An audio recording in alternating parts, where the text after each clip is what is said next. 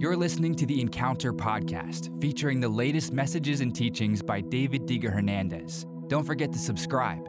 The Encounter Podcast. Encounter the presence and power of the Holy Spirit. How does the Holy Spirit move? What's His nature? What are His tendencies? The first thing you should know about the Holy Spirit is that He often moves in ways that we wouldn't expect. Number one, the Holy Spirit moves unconventionally. There's a difference between knowing the Holy Spirit's nature and knowing the Holy Spirit's actions. If you only know the Holy Spirit's actions, then your understanding of the Holy Spirit will be limited to those actions. But when you know the nature of the Holy Spirit, then you can see the many ways that He moves. For example, in Genesis 1:2, we see that He hovered like a dove. In Genesis 41:48, we see that He moved through Joseph's dream interpretations. In Exodus chapter 31, verses 1 through 6, we see that He brought about expert craftsmanship. In Judges 14:6, He gave supernatural strength to Samson. Matthew 1:18, He caused the Word to become flesh. Acts 2:1 through 4, He arrived as a wind. 1 Corinthians 12, He gives spiritual gifts. Now, notice that none of these actions look anything like the other. For example, if you were to compare Genesis 1:2 to Judges 14:6, the Holy Spirit hovering or brooding, compared to the supernatural giving of strength to Samson, then you might think that they're two different people moving. But in fact, it's the same Holy Spirit moving in different ways. So, the Holy Spirit moves unconventionally. Don't limit the Holy Spirit by what He's done in the past. Number two, He's going to move biblically. And this is important to note because the Holy Spirit will never contradict any truth or principle that's firmly established in the Scripture. John 14:26 says, "But when the Father sends the Advocate as my representative," that is the Holy Spirit, "He will teach you everything and will remind you of everything I have told you." Romans 8:26-27 says, "Then the Holy Spirit helps us in our weakness. For example, we don't know what God wants us to pray for, but the Holy Spirit prays for us with groanings that cannot be expressed in words. And the Father, who knows all hearts, knows what the Spirit is saying. For the Spirit," watch this now, "for the Spirit pleads for us believers in harmony with God's own will." God's will never contradict God's word. And the Holy Spirit pulls us toward the divine destiny that God has for us. The Holy Spirit prays for us. The Holy Spirit moves us. The Holy Spirit inclines us toward the will of God. So that's number two. The Holy Spirit will always move biblically. Just because He moves unconventionally, sometimes He does different actions. Sometimes what He does today doesn't look like what He did yesterday. He will always bind Himself to the Word of God. He will never contradict it.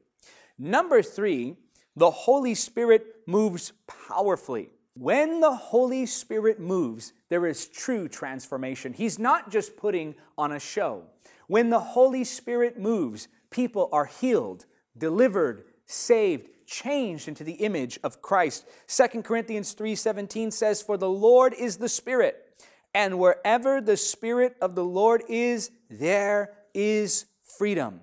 Luke 4:18 says, "The Spirit of the Lord is upon me, for He has anointed me to bring good news to the poor. He has sent me to proclaim that captives will be released, that the blind will see, that the oppressed will be set free." Notice here that there is action to the move of the Holy Spirit. Notice here that there is freedom when the Holy Spirit moves. When the Holy Spirit moves, He moves powerfully. Number four, the Holy Spirit moves mysteriously. Now, sometimes we miss the way the Holy Spirit is moving because we're not discerning. We're not paying attention. It doesn't always make sense what the Holy Spirit does. John 3:8 says, "The wind blows wherever it wants." Just as you can hear the wind, but can't tell where it comes from or where it is going, so you can't explain how people are born of the Spirit. 1 Corinthians 2:14-15. But people who aren't spiritual can't receive these truths from God's Spirit. It all sounds foolish to them, and they can't understand it. For only those who are spiritual can understand what the Spirit means. Those who are spiritual can evaluate all things, but they themselves cannot be evaluated by others.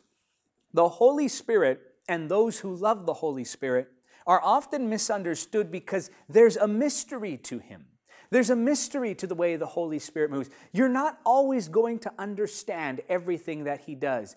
You won't always be able to wrap your mind around what the Holy Spirit is doing. Sometimes what the Holy Spirit does will offend the intellect. It will confound the wise, for God chooses the foolish things. Don't expect to always understand what the Holy Spirit is doing when He's moving. So far we've seen the Holy Spirit, number one, moves unconventionally. In other words, He moves in ways we wouldn't expect.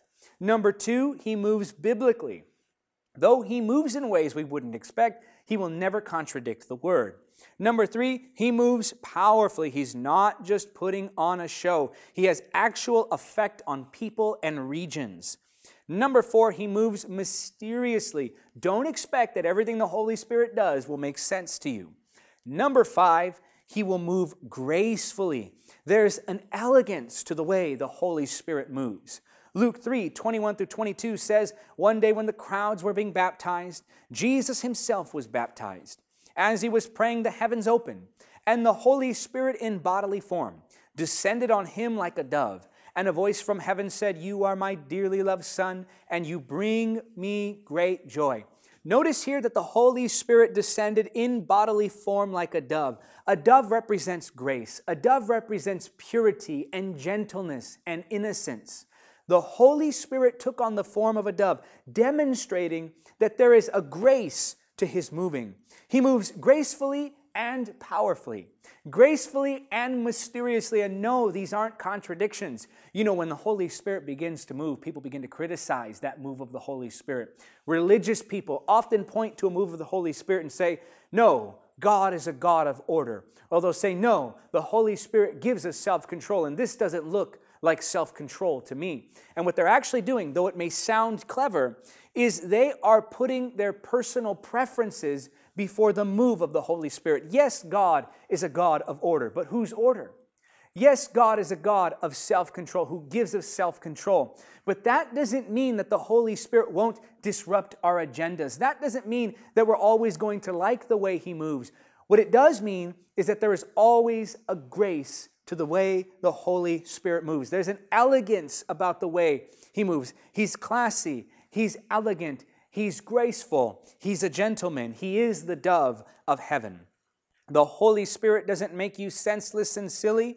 He makes you spiritually sharp. Number six, the Holy Spirit moves timely. He moves just on time, His time.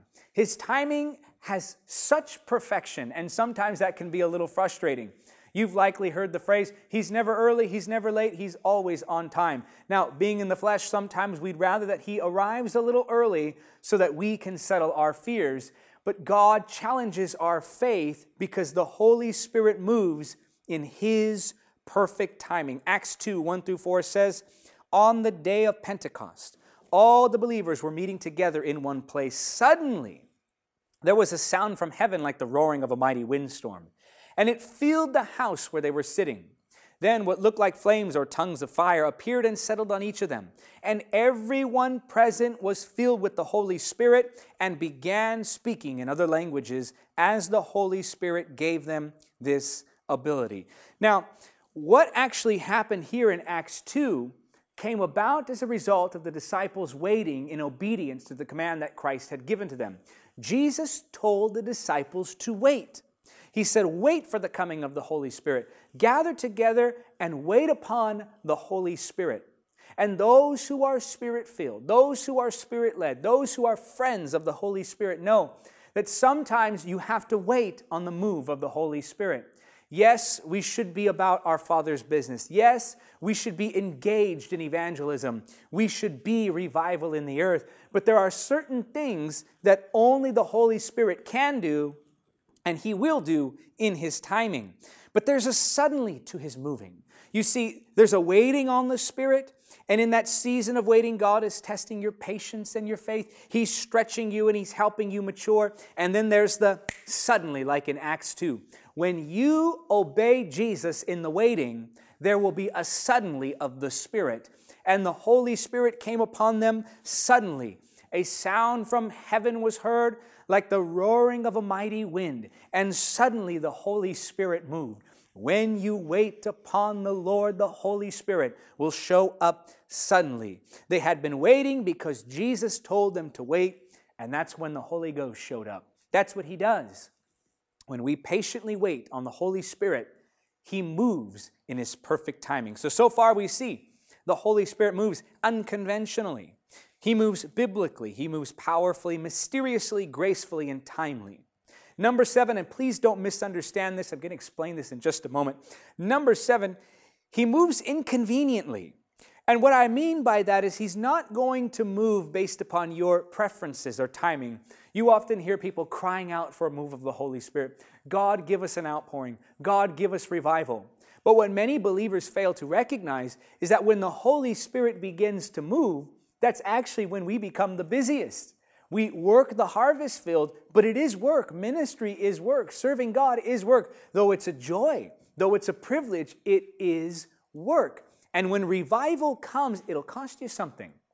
People want to move of the Holy Spirit. They want revival. Are they really looking forward to gathering every day with the believers? Because that's a mark of revival. Are they really willing to give themselves to evangelism? Are they really willing to drop everything and go and do what God has told them to do? In many cases, that's not so. But when the Holy Spirit moves, He will demand your time. When the Holy Spirit moves, there will be sacrifice involved. When the Holy Spirit moves, there will be something that you have to place on the altar to keep that fire burning. Acts chapter 16, verses 6 through 8. Next, Paul and Silas traveled through the area of Phrygia and Galatia because the Holy Spirit had prevented them from preaching the word in the province of Asia at that time. Then, coming to the borders of Mysia, they headed north for the province of Bithynia. But again, the Spirit of Jesus did not allow them to go there. So instead, they went on through Mysia to the seaport of Troas. Notice here that Paul and Silas had an agenda. They had a plan. They had their own purpose. They had something set in their heart. They were going to go somewhere, and then the Holy Spirit said no. When the Holy Spirit begins to move, some of the things that you wanted to do won't be done. And some of the things that you didn't want to do, He'll ask you to do. The Holy Spirit, yes, moves inconveniently. Now, this does not mean that He moves disorderly or harmfully. I'm not saying that He hurts His children. What I'm saying is that when He moves, sometimes that will be a challenge to your agenda, to your plans, to your dreams, and you'll have to lay them at the altar. The Holy Spirit moves unconventionally. He's not always going to move in the way that you expect. He moves biblically. He will never contradict the Scriptures. He moves powerfully. Things actually change when He moves. He moves mysteriously. Sometimes we can miss Him if we're not paying attention. He moves gracefully. There's an elegance to the way He moves. He moves timely, meaning He arrives just on time and He does things just when they're supposed to be done, whether we like it or not. And He moves, number 7, inconveniently. A move of the Holy Spirit will cost you something at some point if you want to keep that fire burning. Thank you for listening to the Encounter Podcast. Don't forget to subscribe. Support the podcast by becoming a monthly supporter or making a one-time donation now. To give, just go to davidhernandezministries.com/donate. Until next time, remember, nothing is impossible with God.